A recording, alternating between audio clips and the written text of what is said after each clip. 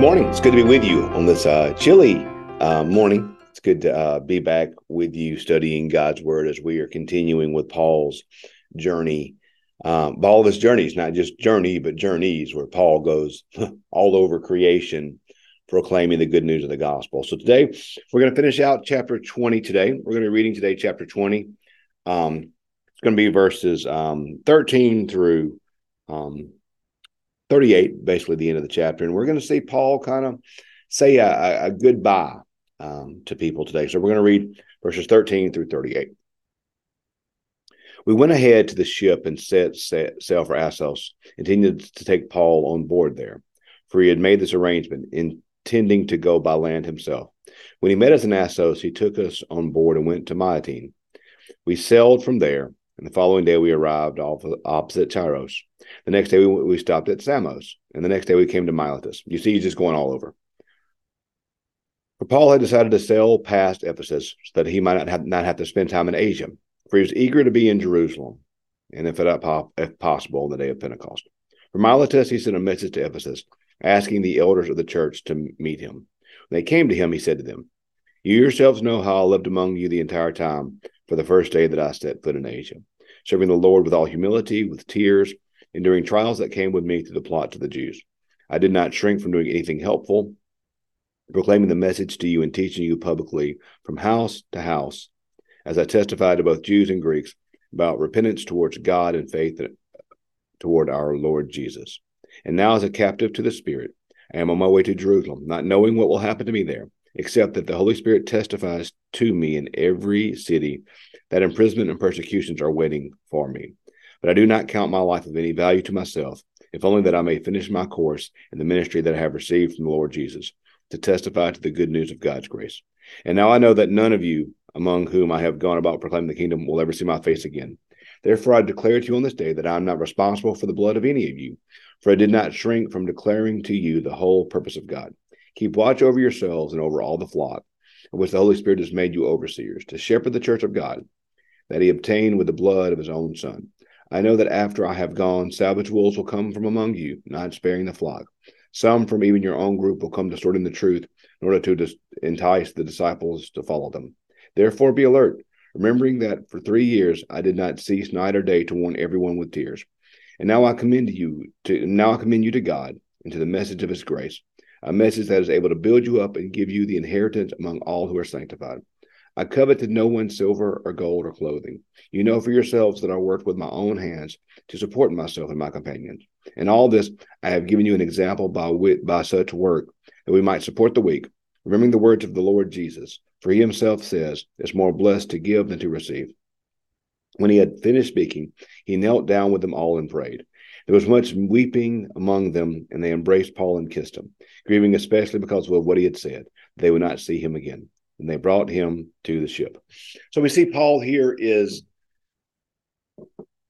I don't want to compare him to Jesus in this regard, but we see a similar trajectory in Jesus' life in the Gospels, whereas as he knew his time was drawing closer, he spent more time with, particularly for Jesus, those three that were closest to him, Peter, James, and John.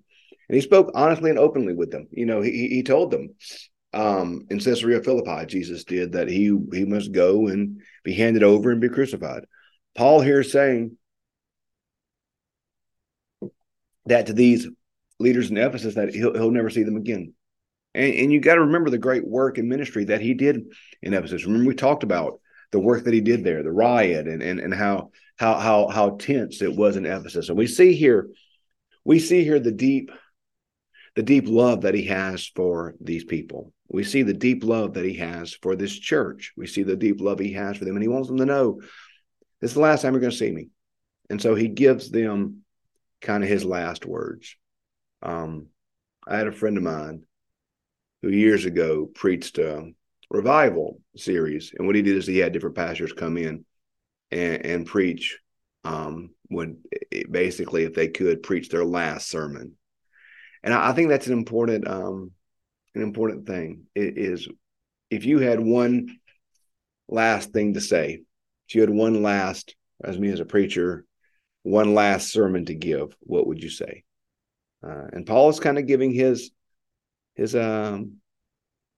last sermon to the people of Ephesus, particularly to the leaders. And he tells them, keep watch over each other. Therefore, I declare, I'm not responsible. In other words, I have proclaimed what I was supposed to do. Keep watch over yourselves and over the flock, of which the Lord has made you overseers. There are going to be troubles. There are going to be savage wolves that come along, not sparing the flock. Some will even try to turn from the truth in order to have people follow them. Be alert, remembering. And he says here to build each other up. And that's an important thing, is to Paul's last words here, to take care of each other, to take care of the church, to take care of each other. And I think a lot about that. What would you want your last words to be? What would you want your last words to be to those you love, to your church, to your family, to your friends? What would you want your last words to be? The last thing I always say to my family, before I leave the house, I love you. I always want that to be the last words out of my mouth to my wife and to my children, is that they know that I love them no matter what. They know that I love them. I always want my last words at church to be words of encouragement and words of faithfulness. Keep walking. Paul says here, I do not count my life to any value to myself, but only that I may finish my course. Let the ministry that I received in the ministry that I received in Lord Jesus Christ to testify the good news of God's grace. Paul says, I don't count my life of value, but I want to finish the task that God has given to me. What would you want your last words to be? If you had your family nearby, if you had your friends nearby, if you knew you had one last thing to say to people, what would you want it to say? We see here Paul say to Ephesus, I want to run the race God set before me. You may not understand what I'm doing. You may not understand the race that I'm running. I know that I'm going to go to Jerusalem, and I don't know what's going to happen. I don't know what's going to happen. The Spirit's told me I'm going to be persecuted. That's all I know. So here's what I want you to know. Look after each other. Look over the flock you've been given. Take care of each other. Protect each other. God's going to take care of his church. He says, I love how he says here, he says that he is going to that this church that he has purchased with his own blood, that you need to take care of it. I now commend you to God, the midst of his grace, to build you up and give you the inheritance among those who are sanctified. So Paul wants these leaders here to take care of the church. Paul wants these leaders here to take care of the church. If he could leave them with one thing, that's it. Take care of the church you've been given. So for us in our lives, what would your last words be? What would you want people to be left with? What would you want people to know? When I meet with a family to plan a funeral service, one of the questions I always ask them is, what's one part of your loved one's character that you would want everyone to know about? What would be their last words? One of the cooler things I ever went to was at a friend of mine whose grandmother died, and towards the end of their life, they recorded her praying. And at her funeral, her grandmother actually gave the final benediction because they had a recording of her praying. And that was the last words of the funeral, was her grandmother's words. I joke with Holly all the time about how I want my funeral to go. And her response is always to me, joking at me, well, she said, you'll be dead, you won't care. So what would you want your last words to be? I think about that a lot. And so for me, my last words are always this, God made you. You're made in his image. You need Jesus. We're all broken and sinful. Every last one of us is broken and sinful. And Jesus Christ died for the world. He died for me. He died for you. He died for all people. And all of us who turn to him can know him. So today, know who you are.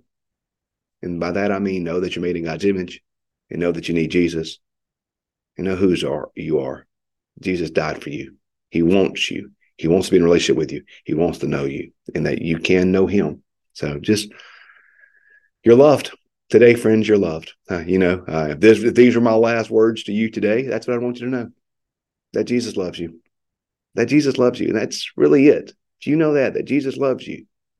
That he wants you to love him and love each other. That's kind of it. So today, these were Paul's last words to Ephesus.